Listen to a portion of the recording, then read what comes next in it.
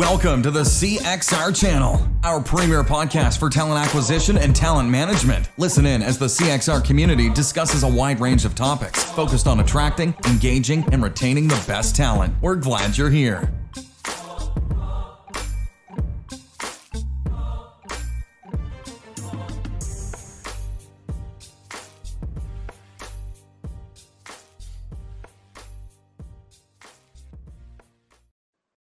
So I met Roy, I think when he was still at Smart Recruiters, but this whole Jobs for Humanity thing, I think, was just really starting to take off.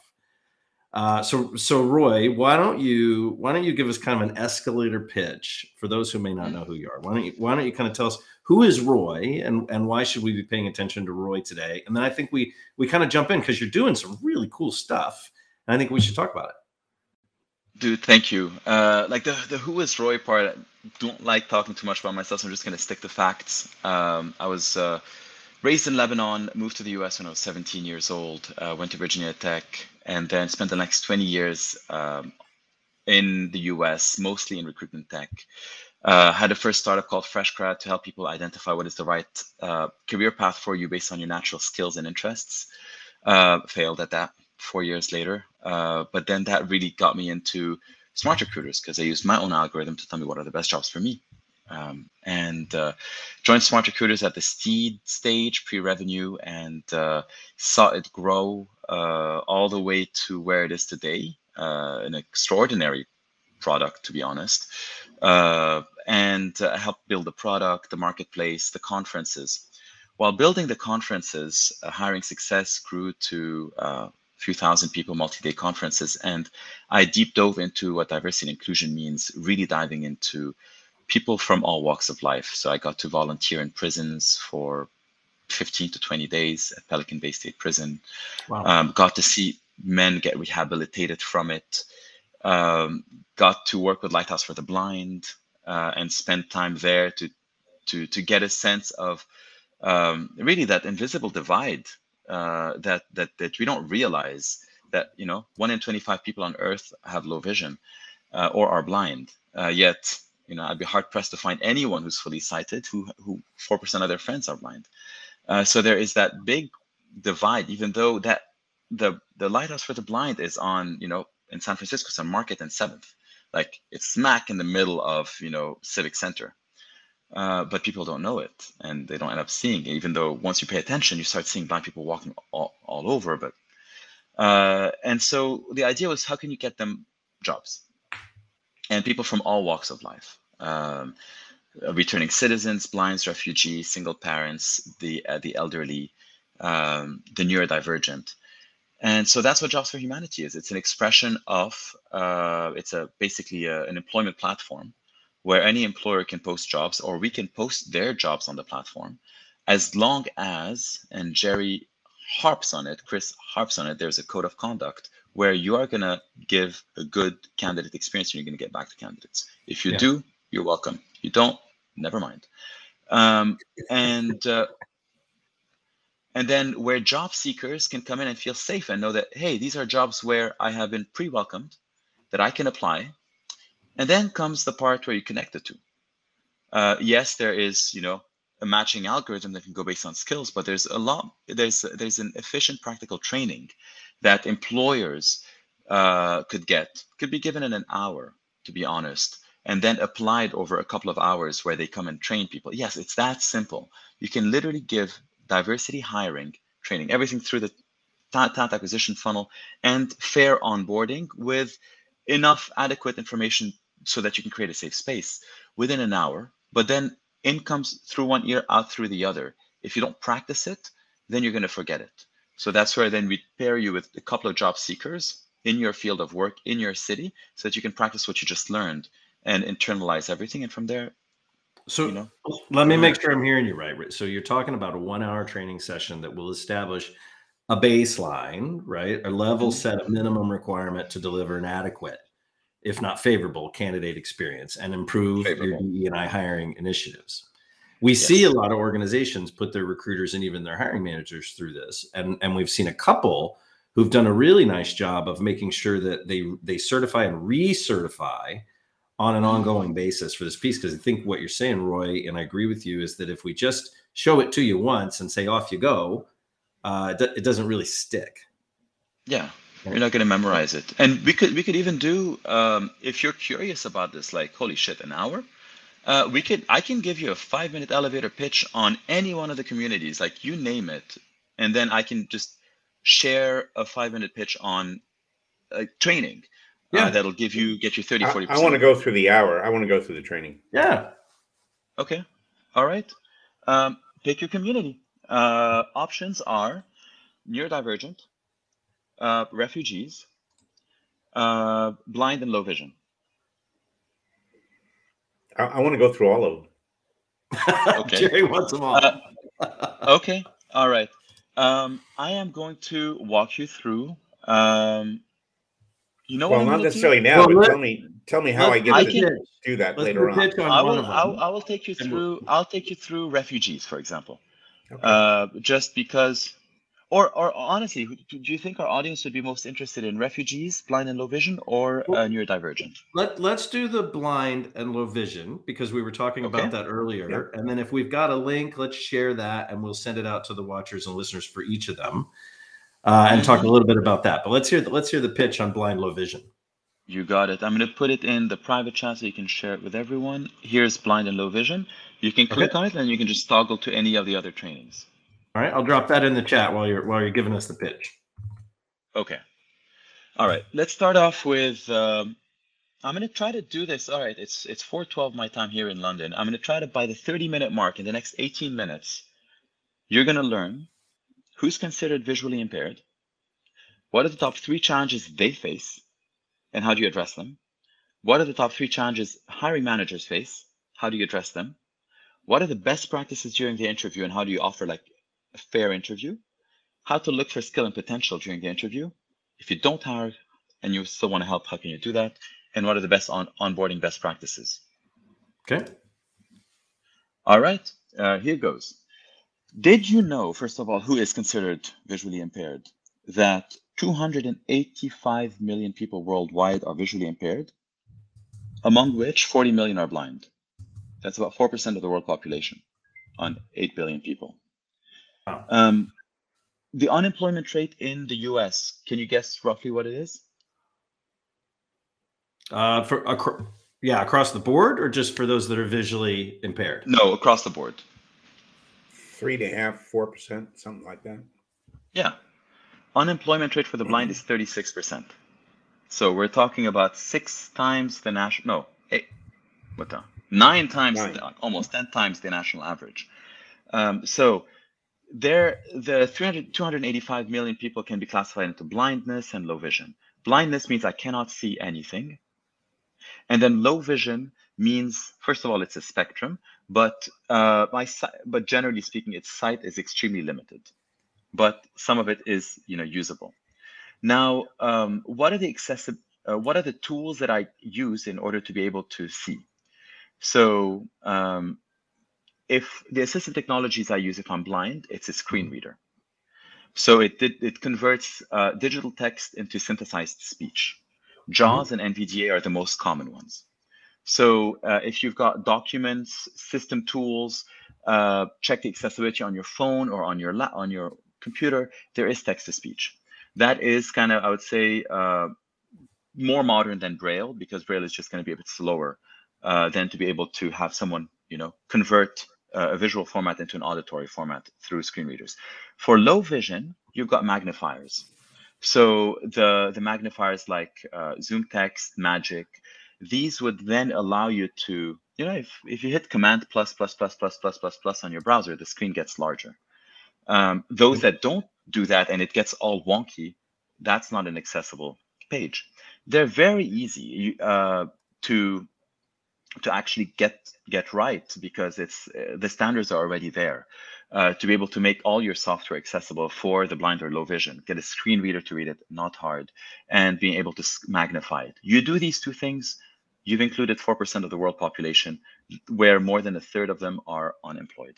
All right, now that we have a somewhat of a good sense of what are the who's considered visually impaired, what are the top challenges they face. First of all, one is they have a hard time navigating the built environment. Signs, texts are not accessible. Now let's bring this into your office. One thing you can do is just offer assistance with navigation. Second is they cannot see digital and electronic surfaces, computer screens, mobile devices, or read printed materials.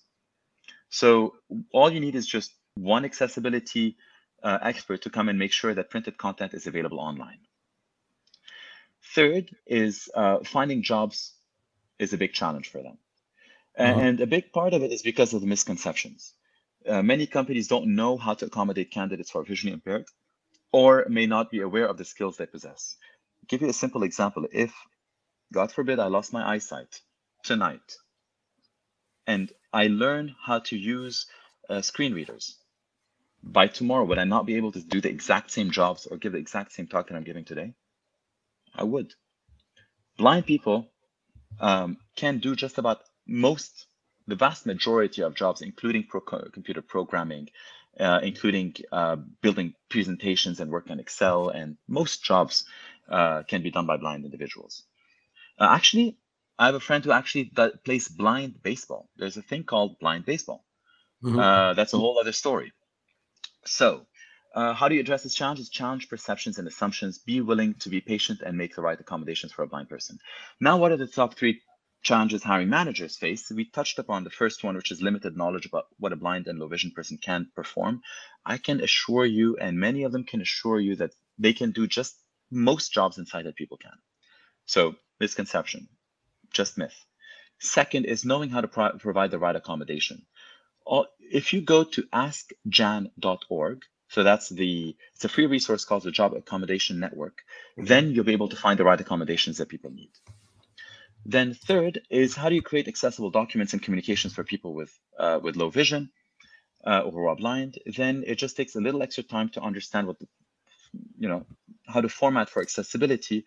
But if you try, for example, Microsoft's built-in accessibility checker in their Office products, you'll have everything you need. All right, now that we've covered the top challenges, and you're like, okay, that's not too hard, let's do it. I went on askjan.com, I read through it, I'm good to go. Best practices during the interview. So in-person and virtual. So when you're meeting someone in person, identify yourself, speak clearly to the candidate, normal pace and volume. Let the candidate know where you're standing or sitting. If you're going to shake hands, tell them that you're extending your hand. Ask the candidate if they need assistance walking to the interview room. It's okay to ask. It's actually encouraged to ask. If the interview involves completing anything online, let them know in advance so that they can use their own devices and assistive technologies to go through it. And if they have a service animal, the service animal is working. Leave it, let it be. Virtual interviews. Webcam may be part of your process, but be flexible with candidates who are blind and low vision in case the webcam is not on or if they're not centered on the screen. Just tell them to turn it a little bit and they'll be all right. If the interviewer is on camera, just be inclusive and provide an image description of yourself. And if you're sharing slides and content, try to voice over. So describe what you're seeing in real time. Just like right now, I'm opening the jobsforhumanity.com website, went to the training and then clicked on blind. And in here, I'm looking at a video with the text that's basically narrating what I'm telling you. Which is interesting because you may not have had this picture in your mind before I told you that I'm reading something and I'm narrating this to you, because you're just seeing me. You're kind of blind to what I'm seeing, right? So the description, as much as it's helped you, when someone can't see permanently, then that's very, very helpful. It just brings a lot of color to everything. Now, when you are interviewing them and you want to look for skill and potential, how do you do that? First things first, don't focus too much on the visual elements of a resume. Content is more important.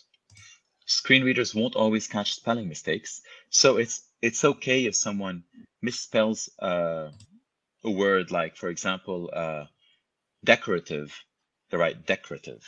Surprise, surprise. That's all right. There are minor errors that could be connected with feedback. Don't hold it against the candidate. And then just listen to the skills that they bring, the soft skills, when you're talking about, tenacity, the ability to persevere. You can ask some examples, and then you'll be stunned by what you hear. And if that's really important for you, that's pivotal. You'll see these skills. If you want timeliness, the ability to collaborate with people in a team, ask about these things, and you'll get a sense of their potential and their skill and how that complements what you're looking for. But Roy, let me jump in and ask you, like, these are be a good human tips, but they're also some of the most basic things that you would tell a recruiter who's conducting an interview, or a hiring manager who's bringing somebody in for the first time. So why do you think in the work and research you're doing this, why the gap here? Like, why do we think that these get missed? Certainly on the front with helping people with special needs or abilities. Like, why such a large gap? Why 10 times the unemployment rate for folks who might be sight impaired? Two reasons. It seems extreme to me. It seems super extreme. It is extreme. Two reasons. I'm going to give you the employer perspective, and then I'll give you the candidate perspective to the best of my knowledge. Keep in mind, I'm always learning. Like tomorrow, I'm actually going to be spending an hour with an accessibility coach and a career coach who is blind, to go over all the content and then see if anything we can improve on anything, and then keep on building it just to build our knowledge. This proactiveness that I'm showing is the opposite of that, is the biggest culprit. The biggest gap is because I'm afraid to take a chance. I'm afraid to be wrong. And when you're talking to someone who has such a high unemployment rate, and as you can imagine, it's probably an 80-85% underemployment rate, then take a chance. That'll be super, super, super welcome. They don't often get people who gives them a chance. So if you are listening to this, realize that inactivity is the biggest reason from your side, because all the training is I just shared it and peer reviewed by the head of learning and accessibility at Spectrum, 70,000 employee company. Thank you, Jerry. Through Jen Tracy, she's introduced me to Stacy. And then also through the career coach that I'm going to meet tomorrow, because he saw the content, told me just about right. So that's all you need.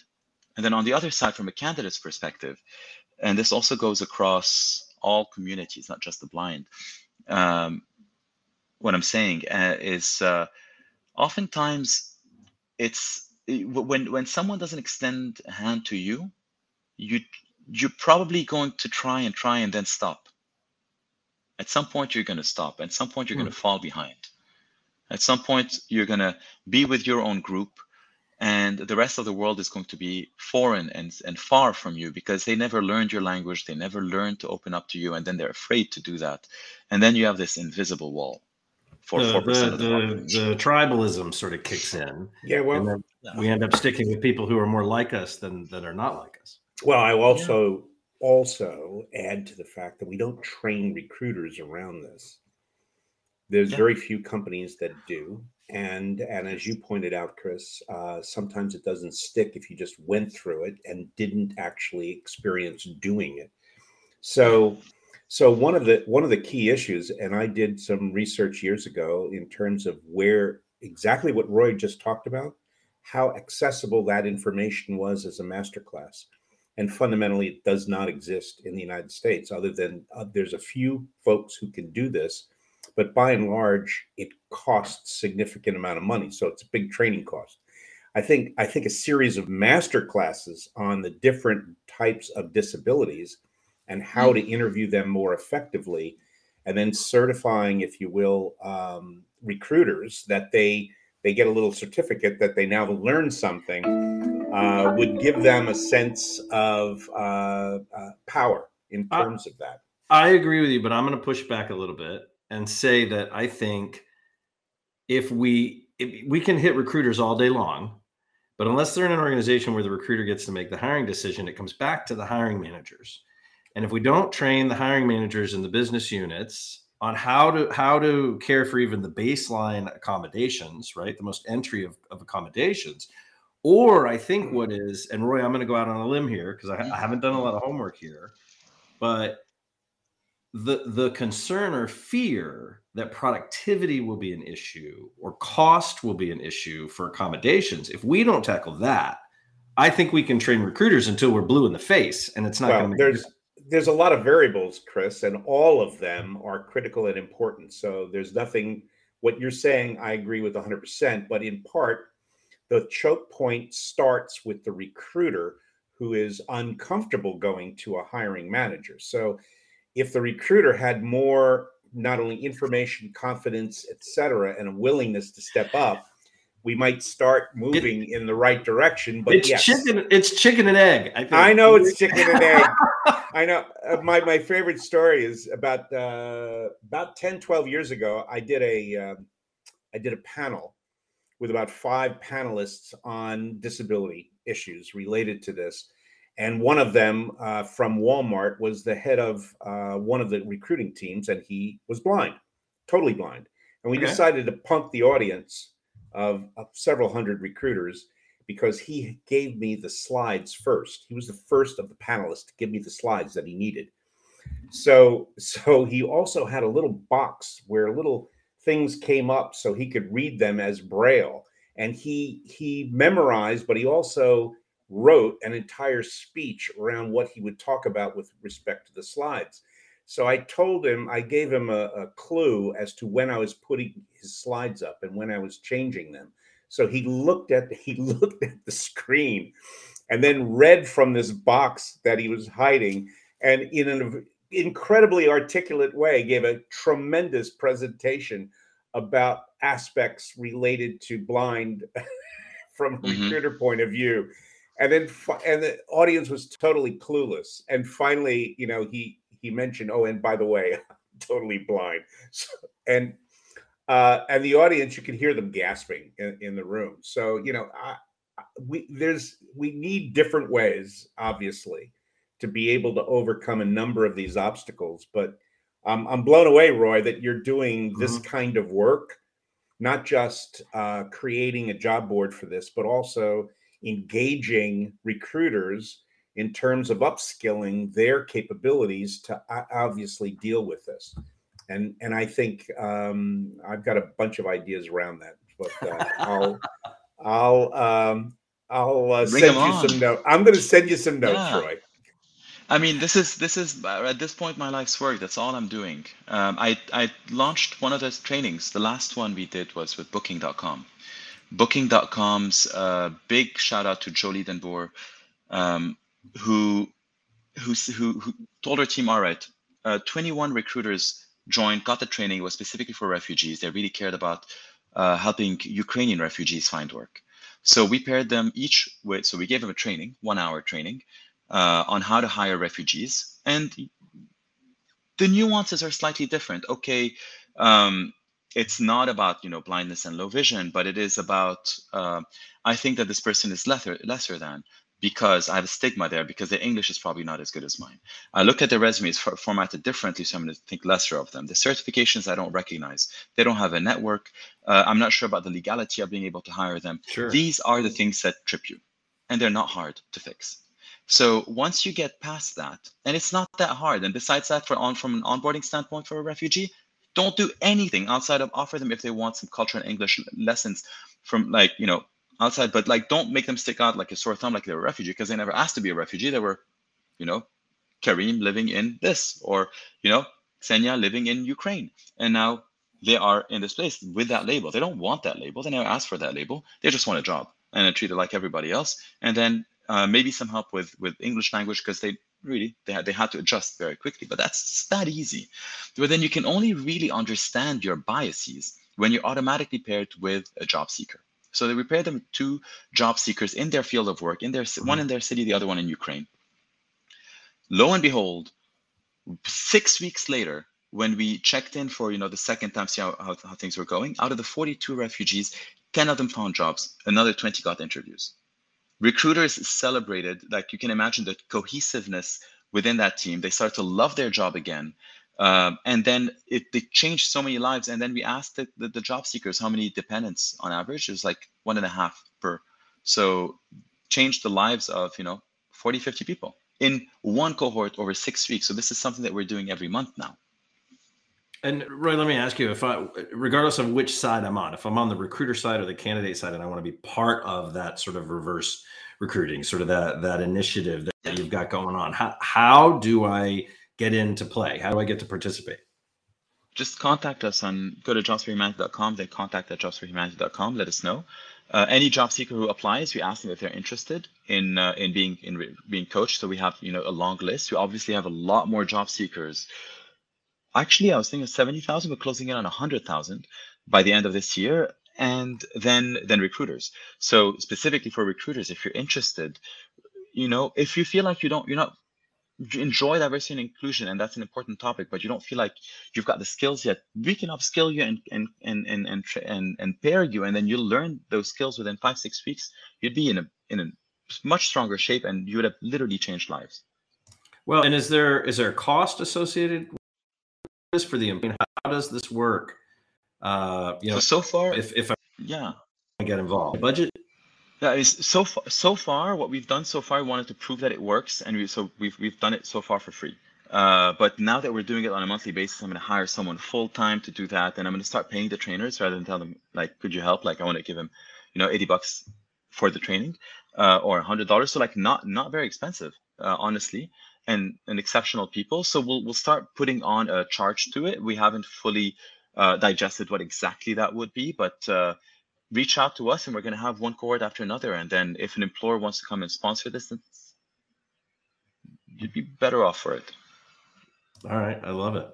Roy, let me ask you, as we wrap up here, right? And we've got, it's the jobsforhumanity.com. Much easier to say than recruiters recruiting recruiters, which now I never fumble on, by the way, but jobsforhumanity.com. We've got some other links we've put in the live chat that'll be in the transcripts. They can check them out. But let me ask Roy, I ask everybody this before we say goodbye and depart on the show. If you were going to write a book about this topic, about the work that you're doing today, Roy, what would you title the book? Wow.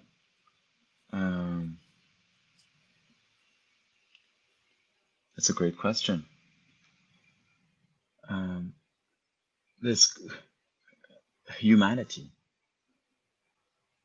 Because we're in it for this reason. It's not about changing too many people's lives. It's about changing yourself and being the best person you can be more human, rather than too process driven, and take a step back, be more human, upskill yourself so that you can be the best version of yourself that you can be.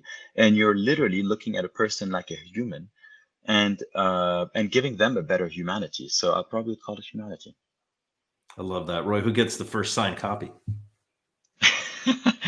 You get the second. Jerry gets the first. Jerry's my Jerome. Jerome's up there. Jerome Turnick's my mentor. He gets there. He gets. I just love Jerome. That's the guy that every time I walk away from talking to him, I just feel better about the planet. He's just that guy.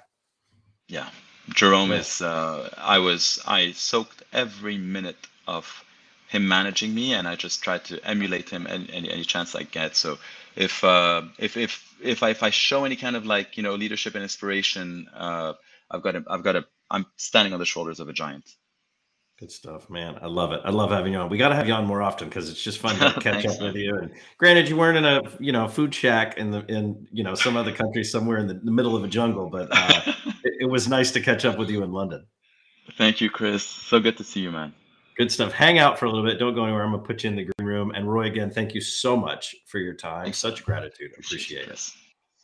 All right. So hang out in there. I just want to share a couple of things really quickly that we've got coming up in the future. Obviously, you can see this. We've got wrapped up with. We've got an internal mobility recruiting meeting that's coming up for our members. We have a solutions spotlight with our dear friend Chris Foreman, who's over at Appcast, obviously coming up November 3rd. If you're in the club, that's right. The book club is back. You can check that out. We're wrapping up the book with Ingenuity, My Life in Full. Fantastic read. I think you can also get it on Audible if you're wanting to read it that way and subscribe to it that way. You can do that. We've got a workshop coming up with Jason Lauritsen, whom we're a big fan of. That's November 10th. And then up next on the podcast is Equitable. And we're super excited about that. We've got Rob and Catherine coming up, and that'll be on November 15th.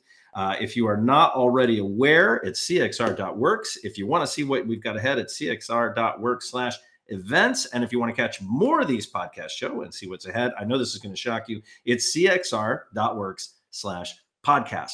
And until then, we'll see you next time, folks. Hang in there. See you online. Thanks for listening to the CXR channel. Please subscribe to CXR on your favorite podcast resource and leave us a review while you're at it. Learn more about CXR at our website, cxr.works, facebook.com and twitter.com/careercrossroads, and on Instagram at careerxroads. We'll catch you next time.